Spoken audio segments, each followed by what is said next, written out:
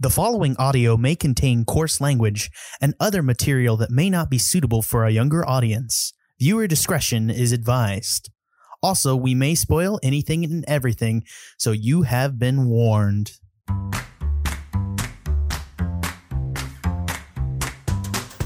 I'm Trevor Flynn. And I'm Jack Newman, and welcome to the Movie Gang Podcast this week. This week we're going to be taking a look at In the Heights. Again, I was about to say it's not a movie production, but it's actually just a movie adaptation of a musical number by Lin-Manuel Miranda. Trevor, are you ready to dig into In the Heights? I really didn't have like a witty one-liner to come up with this In the Heights. It's good. Okay, all right. Right. The creator of Hamilton, the director of Crazy Rich Asians, invites you to the event of the summer where the streets are made of music and little dreams become big in the Heights. Lights up on Washington Heights, the scent of Cafecito Caliente hangs in the air just outside the 181st Street subway stop when a kaleidoscope of dreams rallies this vibrant and tight-knit community. At the intersection of it all is the likable, magnetic bodega owner Usnavi, who saves every penny from his daily grind as he hopes, imagines, and sings about a better life in the Heights. Fuses Lin-Manuel Miranda's kinetic music and lyric with director John M. Chu's lively and authentic eye for storytelling to capture a world very much of its own place, but universally in its experience. Directed by John M. Chu, music by Lin-Manuel Miranda, Alex Lacamoire, Bill Sherman. It's an adaptation of In the Heights, Lin-Manuel Miranda's sophomoric theater work, sophomoric musical before he created Hamilton. Sophomoric may not be the way to put it.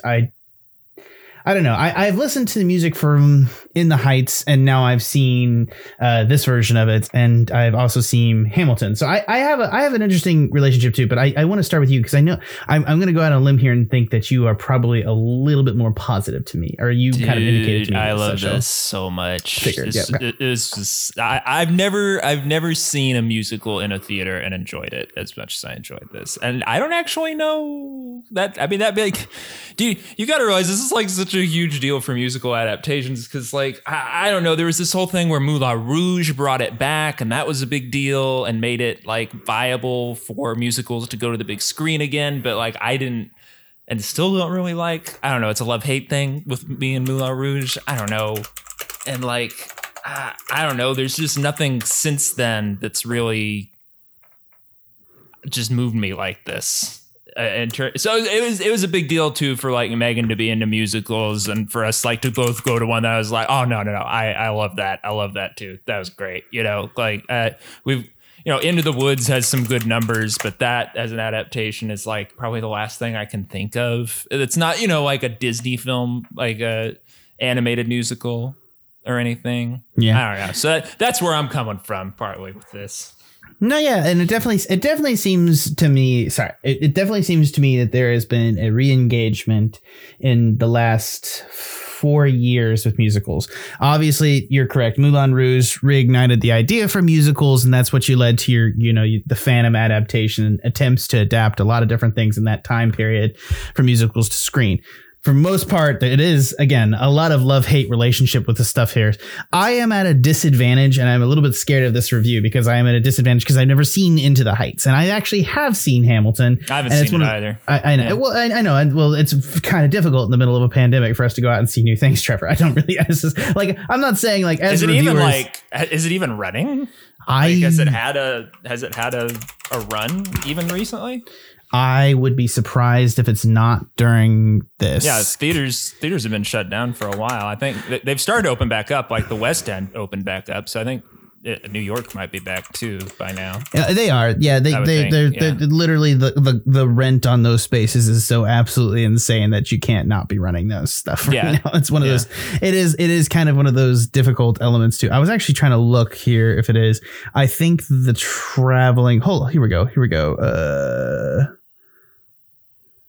Sorry, I'm like pondering these things that I haven't actually like bothered to. I don't think it's running. I don't think it's running. I think you're right. I think the last known. Well, it was years ago too. Yeah, when this because had it its is original run, man. The last run was like Nyborg, Denmark in 2018. So that was like it was running in 2018. Definitely U.S. Spanish premiere, Loam, Germany. Yeah. So it was in. Yeah, but it was in. I mean, it was doing like old. It's like definitely. It was 2005 Connecticut and off Broadway, 2007, and then Broadway and was 2008 to 2011. So this is definitely like a 10-year-old. Literally, this musical went off Broadway 2011, 10 years ago. They have been trying to make this movie forever. Like this film has been on a journey. At some point, Weinstein picked it up, and we all know how that ended. That didn't work out. And then I think when Warner, I think this is Warner Brothers, right? Yeah, it is. The studio was like, nah, you got to have like a superstar be in it. And they wanted like not to do the star system and have like not all necessarily big names in it, which now, of course, like the guy who plays Usnavi is like a big name because of Hamilton, kind of, you know? So like, right, absolutely. But yeah, it's still like, you know, the Abuela, she is played by the same actress that originated Olga Merediz. She originated the role on Broadway. Like you can go on YouTube and see her sing Paciencia y Fe, like it's a really, you know, illegally taped show probably from Broadway. Like these things exist for a reason. Like what gets taken down around Broadway shoes, I find to be very specific sometimes. You know what I mean? Yeah. It's like, you know, the current run of Cats. Like what is that one song in Cats? Oh, I hate it. Yeah, I'm pretty sure neither of us only hate one song in Cats. It's like that's fair. It's I think the song there's an especially bad one though, right? There's the wow, we're really not Cats people, are we? Well, I like the one sung by the older lady. Jellicle's the one that's like no, they're all Jellicle cats. All cats are Jellicle cats. Sorry, I couldn't not because it's like it's the thing. In a weird sort of way, Cats, the 2019 Cats is the perfect movie for cats in a weird sort of way. It's one of those things too. It's not, the problem isn't the adaptation. Like I feel like we're like recommending looking back and just thinking to ourselves, man, Cats was weird, and we just all just like kind of said it's Broadway. You know, that was a very different time. I mean, Cats is all people being into Cats has always been weird. I feel like there's always been like a really thing. I don't know. There was Cats Mania. But like you talk about happened. Yeah, but let's talk about other musicals that people got like historically had fandoms, like Rent. Like that totally makes sense for a time period, and that it's of a time. What the fuck was happening that Cats was a thing? Like Cats is totally and completely unrelated to anything in pop culture. It was just like boom, Cats. Who gives a fuck? You know? Isn't it weird they eat out of trash cans? Like what the fuck? Sorry, I probably like I want to say you could connect it to like the rise of the furries, but like it probably is part of probably furries were not consulted in the making of that movie. A furry could have made a very good anthropomorphic cat, and that was not what happened. No, not the movie. I thought you were talking about the original run thing. I don't know. Dude, I'm really be curious if furry was a fandom when the original Cats aired. I don't think it was. Furry is kind of a more modern invention. It's weird to think of these things that have like become pop culture references that feel like bedrock. Like furryism feels like a bedrock thing that changed us all in like a little bit of a way. We just thought differently about the world because there are people like this out there, and I take it as a positive thing, but like it is one of those things where it's like you think about it and it's just like imagine being in 2011 and furries just don't exist. It was a much weirder time. Yeah. Anyways, that was a different world, probably. Yeah, it does. It feels like it. I think it's also just that we're older. Probably not as good a world. I don't know. I'd venture you know, we didn't all have to live inside our homes. You know. There's that. There have been a few things in the last like 5 years since I've like been like had the cognizance of being an adult. Yes, I there have been a few drawbacks. Yeah, most people, it wouldn't be abnormal for people of our age to own our homes back then. You know, that's a thing. Yeah. Sorry, Trevor. I don't mean to be like super negative, but like you're just like, you probably. I'm not. I agree that like there was much more repression. Medicine has improved. Medicine is better. Yeah, sure. You know why? People that because of all the data we got in trauma during all the wars that happened. That's like a big reason. Ask Megan about that. Sorry, I love. There's a speech that we have a ER doctor. I don't know how much I want to share about it, but he gives a speech to students talking about like all the stuff they learned when he was like in like Desert Storm, and I was like, oh, this is dark. Anyways, let's go ahead and talk about In the Heights, which is the thing that we actually came here to talk about. All right, here's what I'm gonna just be honest with you, straight up and down. This really, really made me want to see the stage production. I am not. I have not nor never really particularly enjoyed musical adaptations. It has never been my cup of tea. It is not something that I've done. And I'm going to say this too. I think this was a very inoffensive musical adaptation, and my lack of source material knowledge about the actual source from which it comes from makes me hesitant to just be super excited about this thing. I like this. I agree with you entirely. I don't have much to say about it. I think it is a very well put together story.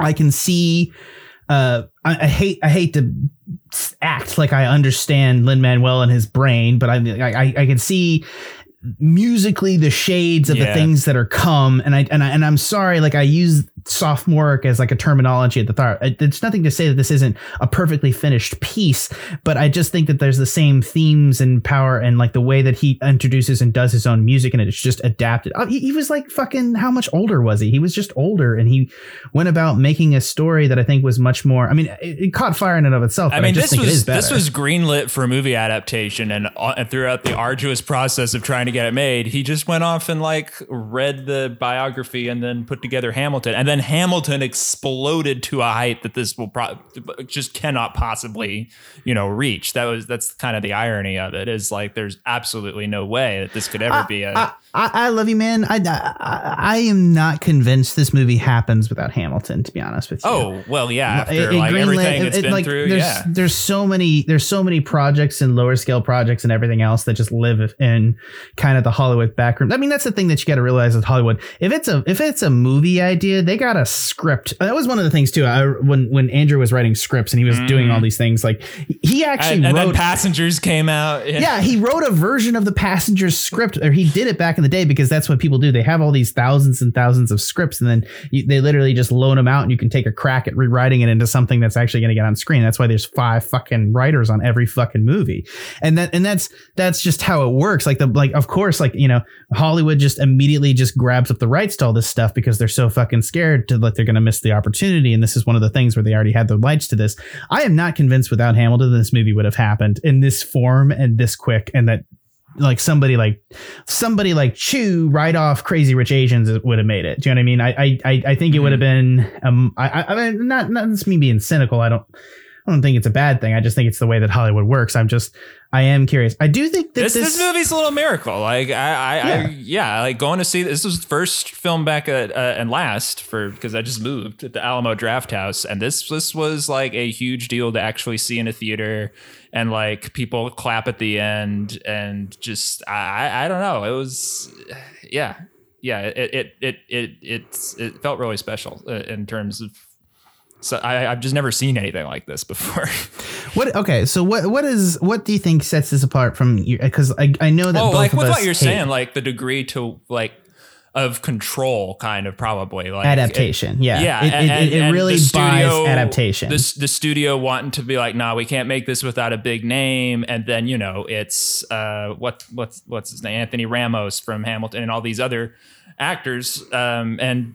For freaking Abuela from Broadway, like it's just And with all the budget that it has, my God, like that swimming pool scene, dude. That's just those are the moments that I think separate it out, are the fact that they go in for essentially doing constructive, like they, it's one of those things too. You've seen a lot of, I mean, I'm not saying that's true because like, God help me, who has all the money in the world was the Les Mis adaptation by like what's his face a couple of years ago with oh God, what's Anne Hathaway, and they can't get her face in frame, just stylistically shooting her out of a box. I just because that's you have what money I'm doesn't talking mean about. This is so much better than that. It is, and I maybe is willing to go as far as to say that like this is a better musical than Les Mis. I still haven't seen it.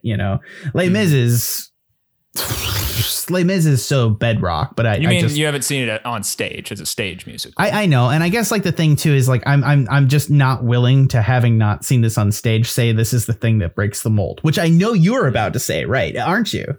I mean, I haven't seen enough stage musicals to tell you this break, but it does feel very special to me. Yes, in terms of direction, the movie stage adaptation mold, which I'm not gonna lie to you, I enjoyed this a shitload more than like, oh my God, like I mean, first off, I mean, there's the really really bad stuff like, and there's the really bad and beloved stuff like Phantom. Like, let's just be honest, like the Lindsay Ellises of the world out there love the Phantom movie. Like, I don't know, she doesn't love it, but she has the whole drink along game of breaking down the Schumacher one.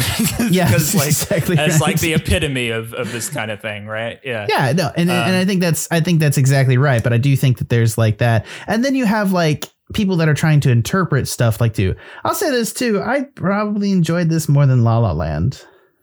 La La Land is one of the last times I got really into a musical, and then like everybody was like, the music wasn't that good or anything, right? And I was like, oh shit. And then Megan didn't even like it, who actually likes like musicals, and I was like, oh yeah, I guess what I liked about this was that it was so like diegetic and like I don't know, just like cinematic in a way that I preferred to like the staginess of so much of the adaptations that I have seen. That's the issue. And that's how you feel about this?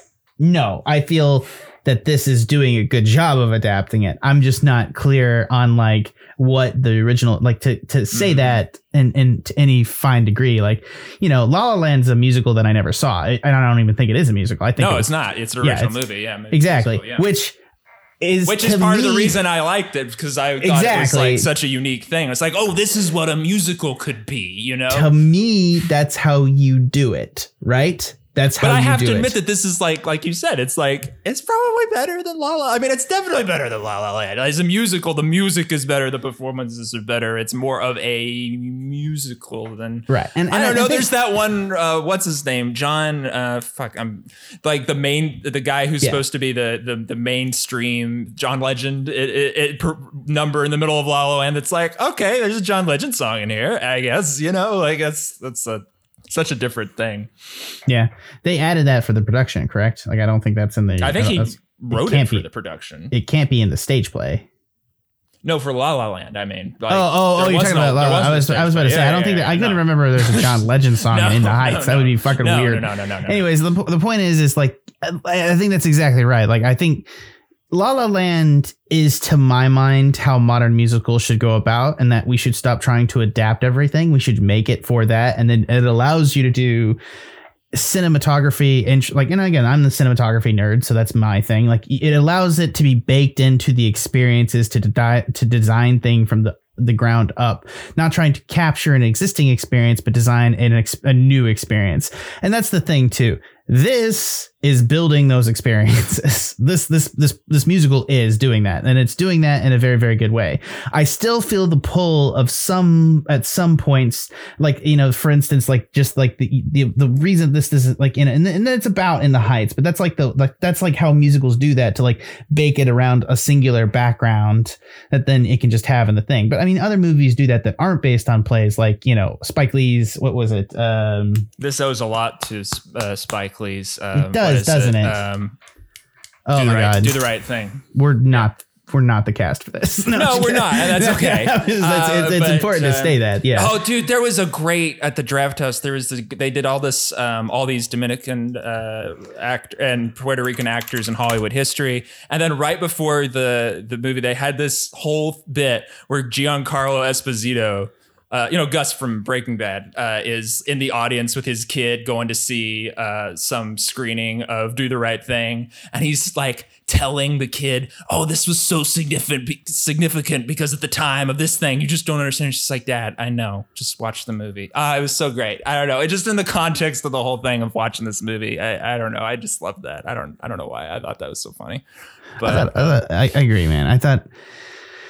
because this movie does have that, like, the immigrant experience importance kind of attached to it, right? Like that's part of the deal too. It does. And I hate to say this, but I do feel like some of it is kind of a direct appeal to kind of some other elements of it. Specifically, I think there may be some sort of they backlash added some against things, right? Like some backlash against West Side Story and stuff.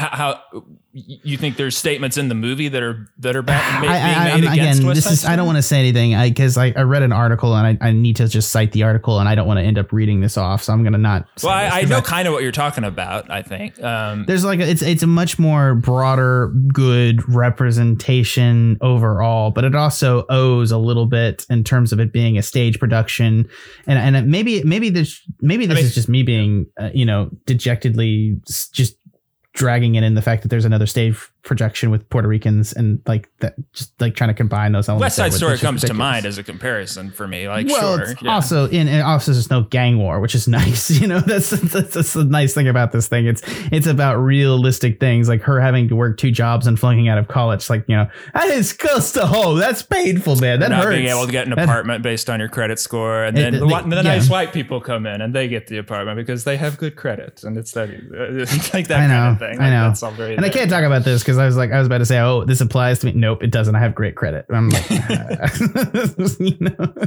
but like, I also agree that like, probably like, is that an element of like, historical bias and everything else. And I do think that some of that's there, but it also is just like, it's immediate. I don't know, man. I've felt enough pressure through college and other things, and through San Antonio and other places that we've been, that like, I feel like the story, I feel like West Side Story is like a story that is made for a different time and place, and it's just not always applicable. I've never seen it. I only know like, how the fuck is that possible? This is musicals, man. Like my musical experience. This is what like the significance part is like, I didn't realize I liked musicals until like I realized all the Disney Renaissance films were musicals, and then Megan tried to introduce this other stuff to me, and then like some of them are barely the originals. Like Howard and Ashman. You looked at those interviews where he's like, no, if you can write the scene without the song, then it's not a good song. Like the song isn't doing its job. It's not a musical. Exactly. And they embrace the element of montage that makes it like Disney does a lot of stuff. That's not the all issue. of them. Like Tarzan is I don't think that's technically Renaissance anyway, but not a musical. I still love Tarzan, man. Tarzan's not a musical, but I love. Yeah, I went to see that like more than once. I still love it.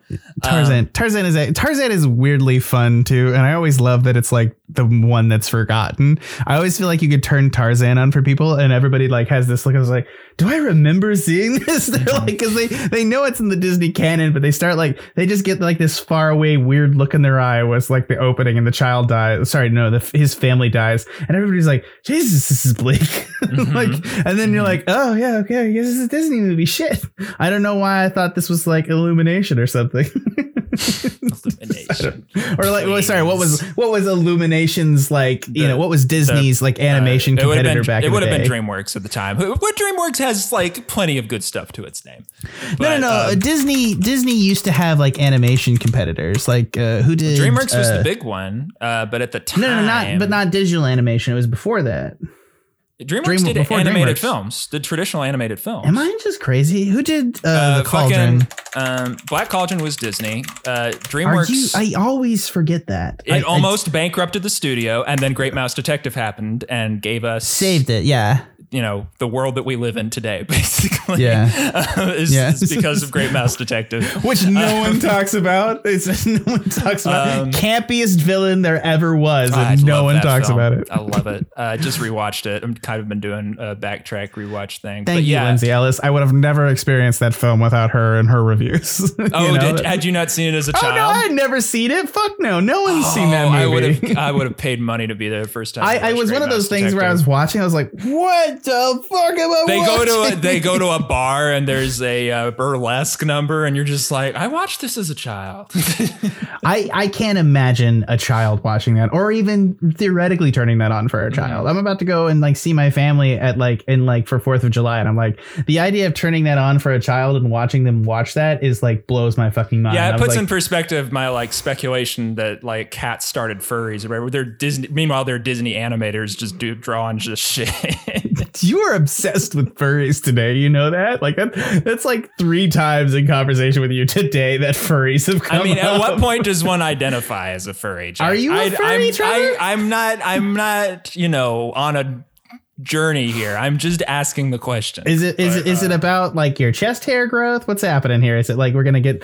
I mean, dude, don't make it about my appearance. It's not about your appearance. No, I'm like jealous. You are. It's what I'm attracted to, not what I look like. Oh, furry. Right. Okay. Sorry. I mean, I don't know. I am a furry guy, if you want to put it that way. I didn't. This wasn't supposed to go here. Okay. I don't know what to say. Like, I wasn't personally attacking you. Trevor, my chest looks like a woven rug. If they shot me, they could confuse me with a bear at points I'm doing to my back. Like, what do you want from me? I thought like we were in a furry club together, and I thought we were talking about I've never thought of it that way, but sure. Yeah. I think we're on the level. If somebody found my body in the woods, they may just take it and throw it on like a log cabin in front of a fireplace. Yeah. Anyways, I never realized I had a hairy chest until I was in drama in college, and I took my shirt off in the dressing room, and one of the Italian transfers who was in the production was like, Trevor, does that shirt come in another color? Oh God, I'm butchering an Italian accent and making it sound. It was really bad. Yes. Sorry. Yeah. Back to this movie.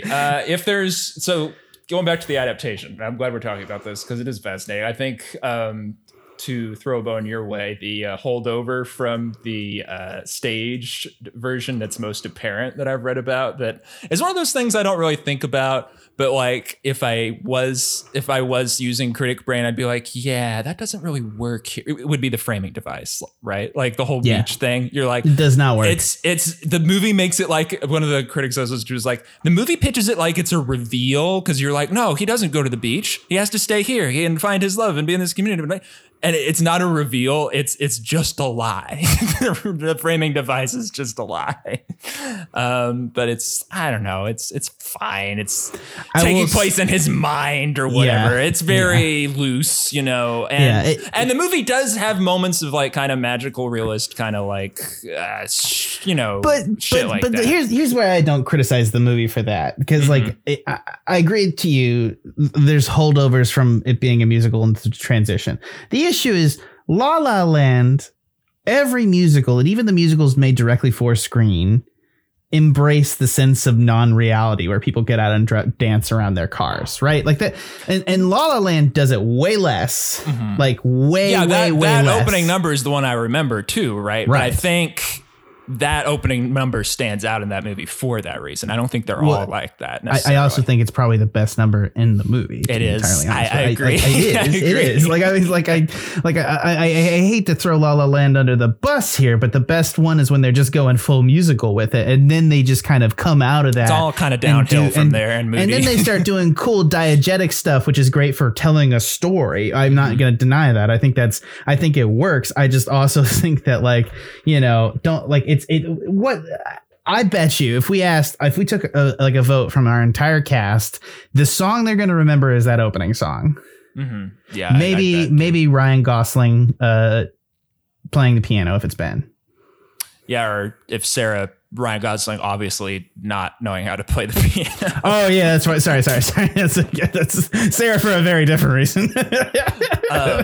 What do you think is the most memorable song from this? Because I think they're all good songs. It's like Hamilton with him. It's like there's not a bad song, right? Yeah, I do think that is the one thing that I think he does way better than I think is kind of the key for him and production. And similarly, there's so many different kind of styles and dance styles too. Right. He is playing. I agree. I think Hamilton is a laser focused thing where he just got into a fugue state and made it very things. And I think Hamilton is a very similar production and he uses it in different times or places, but it all seems homogenous to an extent that this is not. This is a celebration of smash cultures together. And I feel that in the detection of the music. That's my favorite element of the music is that it's like Hamilton has a lot of different styles in it too. But it's like, I see what you're saying. It's more, but doesn't it feel fit together? Like it fits together more as a singular piece than this does? Yeah, well, I mean, it's not to the negative of this piece. No. But this is more of a party. It's more of a medley. You have the dueling love stories, one of which is more compelling than the other, I think. Absolutely. It's dear God. I don't know why they have this like two star-crossed lover thing. Like, why are we doing like Midsummer's Night Dream with this? But it's cool when they dance on the fire escape, Jack. Although I do think that's probably one of the weaker musical numbers. For me. Also, I'm sorry. The fire escape thing takes me right out. It's again. I got out of it too at that scene. What was it for you? Was it the effects? No, I think it's the staging. I think it's the staging is dumb. I'm sure like watching them on stage. I think it's so cool though. I don't know. Oh, I think conceptually it's awesome. I think the execution sucks. The moment that was too much for me in that number was when the kid looks up from the table inside the apartment and sees their feet on the windows, and I was like, okay, come on, like just stop, just take it seriously, just do it. Stop. It's one of those. You know what that song is? That it's the uncanny valley of like looking at. It's where you know when you look at characters in video games and they have the uncanny valley effect, where sometimes they look too real to the point that you know something's wrong. There's a sweet spot with unreality in musicals. And I think that's the thing that I really hate about musical adaptations to screen, because it inevitably, because we're translating something that is already very, very tightly trying to interwove and create a sense of unreality in the concept of the musical, which you're just prepared to embrace in a theater, right? That's the whole point. You go there to embrace a reality that this, 4x4 space, there's going to be a whole world through which you're going to watch these people's lives. And I think that's the thing. When you show up to a theater, you can embrace unreality in such a way that it works perfectly. And I think that's the on annoying screen, thing. You're always asking yourself, you have this how cross purpose where you're embracing unreality from the perspective of we're just singing and now we're embracing the unreality, and then they fucking wink and nod at it in the context of the movie by having the kid being like, what the fuck, like that. It's just like the perfect that way. moment stands out because it's irony, right? In such a film that's like so sincere for most in terms of like that. Right. I think it's also that kid's performance too, where he's just like, what the fuck? It's just like, it is kind of, but it also, unfortunately, like, I think it's just such a bad missed beat from an editing perspective, because it is like one of those things where I'm just like, I mean, yeah, it makes people like it. You don't want to, especially in that specific song, you don't want an audience laugh mid song. You don't want to lose the and I'm not gonna lie, like I imagine in theaters, like I think the audience would have laughed and somebody would have gotten up to go get popcorn. Yeah. I mean, that was the experience I had where I was like I like did that and I like went up to go make a coffee in the next room because I watched this on HBO Go. I was about to say, you didn't see it in the theater. I did not go to the theater. I think you're missing out, man. But like I did too. I'm being weird, and I've been weird. No. It's everything's weird right now. Anyways, it doesn't. I mean, I'm not like, I don't blame you for it. It is it is part of the shitty. It's shitty that it's part of the like conversation around a movie now of how well it does in theaters. Of like, well, but it's streaming. I don't know. How much do people care? Do they want to see it in theaters? And not like, I hate that. I know it's not going to last much longer, but I hate that that's just like, that's so frustrating. One of the things I think too is that like, I feel like this is, I think movie theaters and producers really are annoyed by the fact that we know how well their movies are doing or not doing.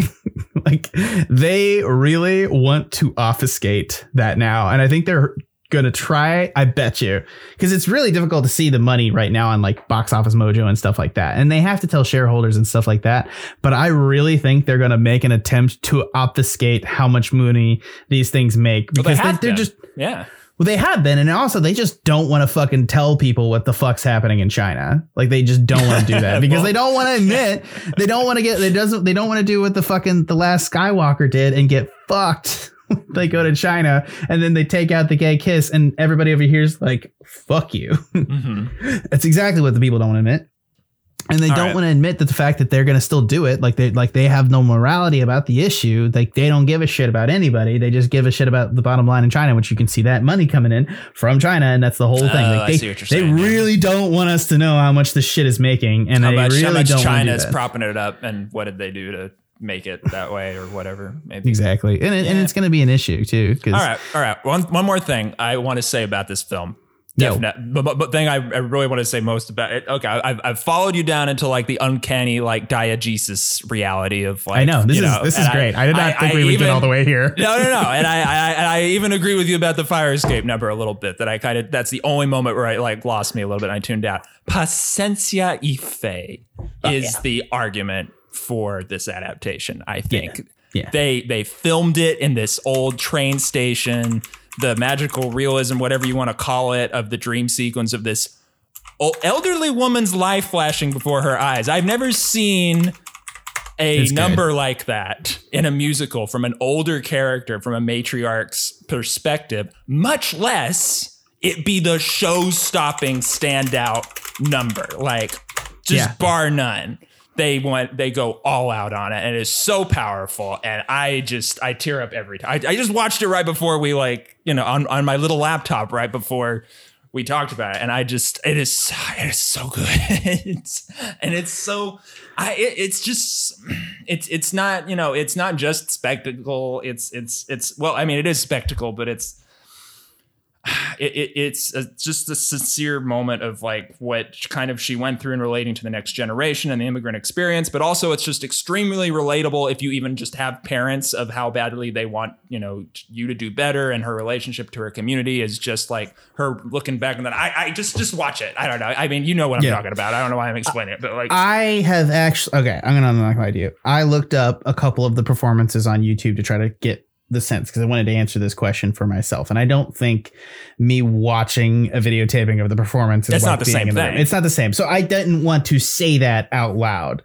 That said, I am watching the performance of I'm gonna butcher this, Paciencia y fe, and the lady's performance in it is great. I do think that is one of the moments, and I totally agree with you, Trevor. There's no question. The style of cinematography, the way they did it, and everything else is just coming together and working in that moment. I'm not going to disagree with you about that. And also the fact that, I don't see, like, you know what I thought too? I thought this may have been a cool moment in the original production where they were moving the set around her to be in these representations, like a similar process. And I thought, okay, maybe in the theater that works so much better in the theater, right? Even though it worked really well here and it actually translated very well. I don't think that happened. I don't think so. I think she's just on a stage and people are running around her. And the video that I watched, you see like maybe some people walking behind her at some point, but she is just in the same place the whole time too. My only criticism of Hamilton, I find the stage direction to be kind of weak in Hamilton. Like everybody's like, oh, I love this very minimalist method, and I'm like, there's some, you can shit on Phantom all day, but people love it. Like Phantom just needs to be like less of a weird play, and it's like the chandelier. Well, you take the weirdness out of Phantom, and what's left for it's just like it's just a rape. I like it. I say that as someone who likes it a little bit, and it took me a while to accept how much I liked it, but I guess I like this. I like this a lot. I have to. Okay, one more question real quick. Yeah. One other thing I have to talk about is usually this kind of thing would not work for me, but the Hamilton references, I died, dude. Like the whole Piragua number where he's like fighting with the ice cream guy who's played by George Washington from Hamilton, that just killed me. And that's where like if I was sitting watching, okay, and I'm not like invalidating your experience, but I can see how like if I was sitting watching that at home, wouldn't be as funny. I don't know. It did not hit for me. I'll say that. And I'm not going to say that. didn't recognize it at the time, recognized it after the fact reading the IMDb page. I was just very confused in the moment. Oh, you didn't see that it was him. I mean, I knew intrinsically, but I just didn't, You knew something was going on. I knew something was going on, but like, I hate this. I hate to say it. It's such fan service. It's something I usually hate, but in this context where it's just the musical, like it's just a big party, and I'm so like, it's such a weird, like out of body experience thing for you to be like, you needed to watch this theater adaptation in a movie theater as opposed to in your house. Sorry, doesn't it like break your brain a little bit? Wait, why? Oh, like this theater adaptation into a movie. I watched it improperly on home video as opposed to in the theater. And you're saying moving the movie to the context of a theater would have fixed the issues. And I'm like, yes, that's I am suspicious that a live performance of this would not be better. I agree with you about and that's the thing too. That's what I want. I want a digital use of I want cinematography to come in and elevate the piece. It does for that performance. Patience and I totally agree with you. Patience and faith. Yep. Yeah, that's the case for that movie. I do not think all of that movie bears out as well as that one performance. And I think you probably agree with me about that. Yeah, sure. I agree with you about the fire escape number. So yes. Sorry. I think it's one of those things. Katie was asleep. First off, she fell asleep through this movie, and I hate to throw her under the bus too, because she actually quite liked it. And I don't know why I did. You have to realize Katie hits 9 o'clock and she's out. Like it could be the most fascinating thing on the face of the earth, and she'll die. Like the only thing that'll keep her awake is like an episode of the Owl House or something, which is back. Owl House, baby, new season, awesome. Nice. They're only gonna have one more season, and then they're gonna have a movie, and then that's it. I don't know why I'm mentioning Owl House stuff here. I'm very excited for it. Yeah. So do we have to do scores? Fuck. I mean, kind of. Yeah, go ahead. You go first, though. I'm not going fucking first. I'm going to give it a 9.5. I think it's absolutely fucking fantastic. Never seen anything like this. I love musicals. I can say it. I can say I love a movie musical unequivocally. That's huge for me. I like this too. I definitely like this, and I'm going to give it a positive score. I am not nearly as positive as you. I didn't realize you were at a 9.5. You were loving this. I had not realized that you were there. And it's one of those things too, where I bring up that number because I know we've talked about this before, score wise. Like, is there one scene? Like, is there one scene that elevates it to that level? And for me, there is. And I think that's the other thing about musicals. I think the effect of a singular number can elevate an entire piece in of itself. And specifically, I think that is a hyperinflated thing in musicals. Memory almost makes Cats worth it. I agree. I think, like, to be honest, I think that's why that musical survives, because everybody shows up to see Memory, and it's essentially you showed up for like a stage. I'm just saying. I think that's true, and I'm not gonna lie. I think there is 5 or 6 bangers in this, and I'm gonna say that not like just okay stuff. Like, I do think there is 5 or 6 core just absolutely bangers in this that work, and I think there's like 2 or 3 elevated movies that rise to the level of Hamilton. I think Hamilton rises above as a whole piece because I actually it's think just like more unified and like right. But there's music. Just patience and faith. Patience and faith is probably better than the majority of music in Hamilton. I mean, that's like a shitty comparison. It's like not something I need to tackle here, especially since I'm not about to give it not a fantastic score. And again, I'm gonna give it an 8.5. So it's not like I'm fucking saying it's bad. It's just like the best score I've given in like 6 months. So whatever, I'll give it an 8. Just give it an 8. It's fine. 8 is really good for like. But here's where I hate my own score in this context. I am so set against movie musicals in general, and you don't feel this is like enough of an exception, right? I think it is. I think it is. I think it's top tier movie musicals. Again, what musical have I given a higher than a 7 to? We haven't reviewed a lot on here. I wonder why the fuck that is, since I control the programming. Can you imagine if we reviewed Into the Woods? I know. It's like on Animania where we never fucking reviewed a single fucking shonen that I didn't want. Like I am actually probably like, there's a lot of bias at work here, and I don't tell you guys what to review, but like I'm surprised we couldn't get more people to show up for this, honestly. I mean, I know the Sarah timing. got married. I know the timing just didn't work out, but like, I don't know. Sarah man. literally got married like yesterday. Bitch is on her honeymoon. What do you want? I know. I just was like, I don't know. Maybe we don't like musicals. I don't know. I don't think Ben likes musicals. I'll say that. Yeah. I don't want to put words in his mouth, but like he'll talk about musicals, and I just get this. And this maybe. But like there maybe an undertone of just like, and I think I have the same undertone, to be honest with you. I mean, I was in theater, like in Trinity, people would like bring up, let's do a musical review. There were boos in the room, and I was one of them. Like I was of that mindset where I was like, no, we do the real art here. No, like that's how bad I was. I'm going to be honest with you. One of the things that I hated in high school, and this is probably why I'm still sad about musicals, whether or not I was in production for certain things at when I was in high school, because I was always in the production group and I was always in whatever the play for that year was. My role would be depending upon whether or not we did musical or not. Because if I'm not a lead in a musical, I was a good enough actor to be a lead in whatever the fuck the regular production was, which is always like, that was the point, you know, and that's. You should have gone to my high school where, I mean, that would have been just a different existence for both of us, first of all. The problem is that we had a very different, our theater teacher's philosophy was, I'll cast people that can act first, and then it's easier to teach people to sing.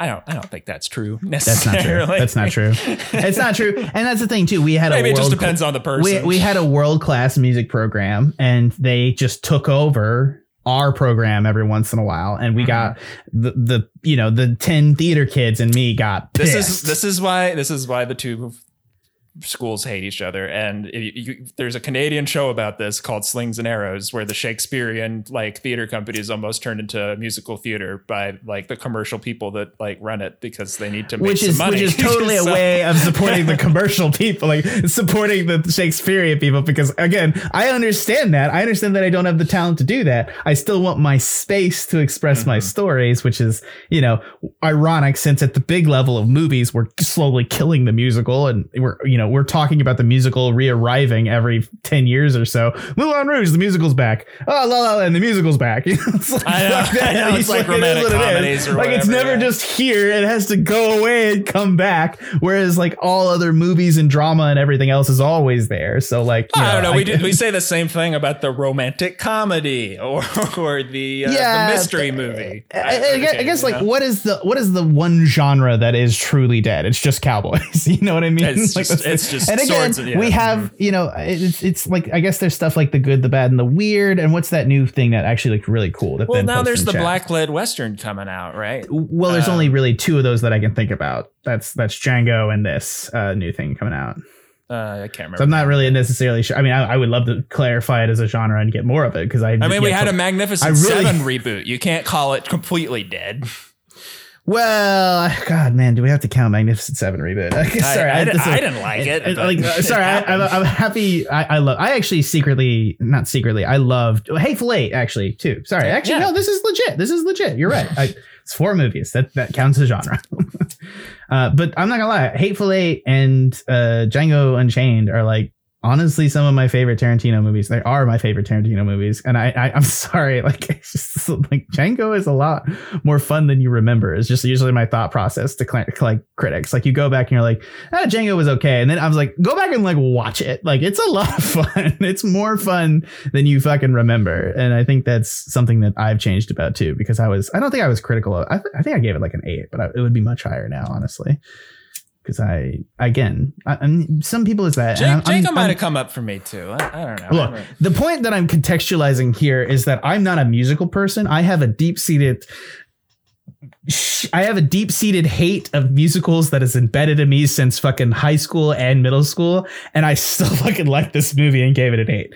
It's pretty good. You know, what the fuck you want? In terms of musicals, it is top tier. And I agree. I even said it's probably better than La La Land. Though I guess like the thing. I didn't know you were a stand for La La Land with me. I'm not. I remember that episode very differently. I need to go back and listen to that. I'm not a stand for La La Land. I have to fucking be more breath here because there's less people on this episode because apparently everybody came out for La La Land. I don't know. I agree with you about that one. I don't know why. It's fuck. We all remember it differently because of the Oscars. I will say, I do think the Oscars like destroyed the memory of that movie, to be honest, because it is like one of those things now. Yeah. We're just like, I just don't want to talk about it. Shorthand for this awful moment. That poor old guy. I still feel sorry. It also for him. like firmly put it in the camp forever of like just, Hollywood loves this movie about Hollywood. Like it puts it more in that mold now because of that memory kind of it. I guess it won for that reason, kind of thing, So yeah. Well, it's also, and it just contextualizes the win as like, Jesus, white people. I think that's like the underlying sentiment that I see. Listen to this like, white man discourse. tell you about jazz. It's a little uncomfortable, and it was not a thing that La La Land needed to like have compared to in the background to have that movie survive. Yeah. It's extra painful for me because I've totally given that. Like I've been that guy. I'm sure I've been that guy. Yeah. Well, let's not talk. I don't. Dude, I just moved to Temple and there's a radio station where they did and I've like found Fred Astaire on the radio. I'm just so easy sometimes, man. I don't know. It's what the fuck? You're not eat. Oh, Trevor. No one on this podcast classifies you in any shape or form as easy. Like, I love you very much. No, don't shit on everybody else by shitting on yourself. Sometimes. Whatever. That's all right. For the Movie Gang Podcast, this has been Trevor Flynn. You didn't average our scores. Oh, so I have to do the math. No, I'll do it. There's a calculator app here somewhere. I got it. It's formula. We must do the things. Plus 8 equal fucking stickler. Jesus Christ. 8.75 or round it up to a 9. So it's in between this. I should have known. If it's a 1.5, it would be that. I agree. I concur. Yeah. So yeah, no, I'm okay with that. I'm still pretty good about that. That's an overwhelmingly positive take on it, and I think that I think it's good. I think we're gonna post this thing, and people in chat are gonna be like, what? Yeah. I'm sure there was like, I will say, like I was positive enough on it that I like I didn't have the heart to be the big detractor on this cast. That was the one thing too. Like it's sometimes you feel like I have to play devil's advocate to somebody who's like really positive, and I did to some extent, but obviously I don't feel it. Like I don't feel the need to make this cast more interesting than it needs to be by being like an overly devilish. We talked about adaptation and furries, and we found plenty of subjects. Fuck it was fine. Did we talk about furries? I mean, I'm comfortable with you just blaming it on me because I didn't blame it. Cause cats. Oh yeah, cats. No, you're totally right. Cats. It's always cats' fault. All right. If we had episode titles, that's would be this title would be called. That would be really offensive. It's Cats' fault. All right. For the Movie Gang Podcast, can I close now? Yes, you can. Yeah. Okay, cool. This has been Trevor Flynn. Bye. I've been your host, Jack Newman. Thank you for listening to the Movie Gang Podcast. This has been a great experience. Head on over to the Tuscan Shed Media Network. That's the TuscanShed.com, where you can check out all our other podcasts, including the Pen and Paper Pod. Check that out now and head on over there. And from everyone here at the Movie Gang Podcast, thanks for listening. We must observe the formalities. Otherwise, what separates us from the beasts?